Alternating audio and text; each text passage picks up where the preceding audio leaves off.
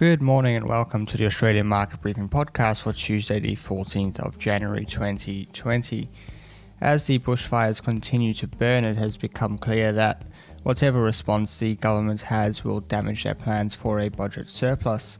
However, credit rating agencies have come and said that even if the bushfire response delays the budget's return to a surplus, this won't damage our AAA credit rating. However, they have urged fiscal prudence in the years to come.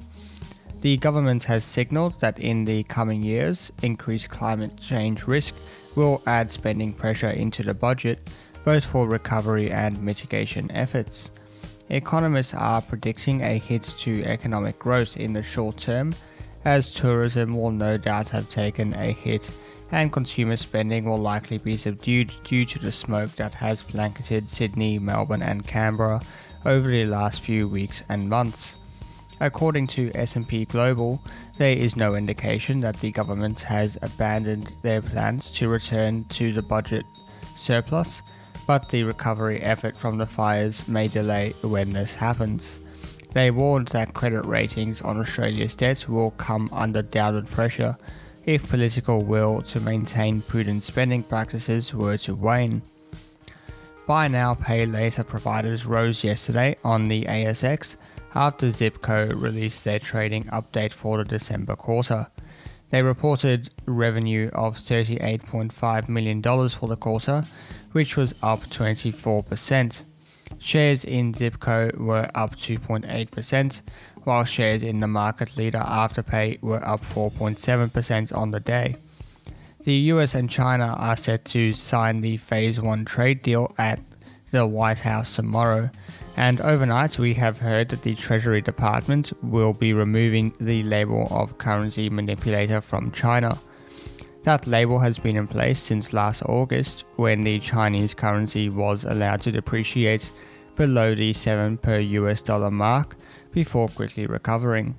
According to White House officials, the Phase 1 trade deal will include a commitment from China not to allow the same to happen again, and also provide more disclosures regarding their currency practices. Overnight, US indices rose with the tech sector leading the way.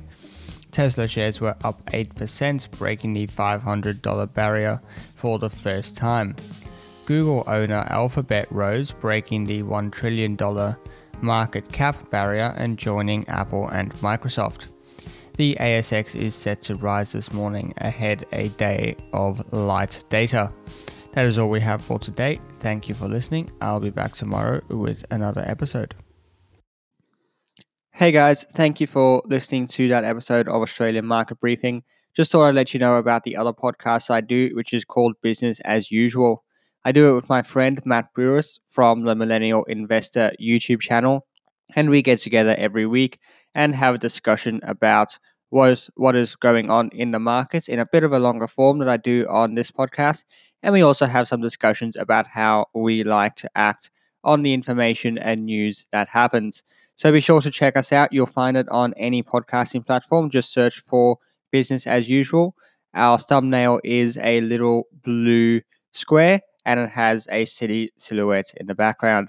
Thank you.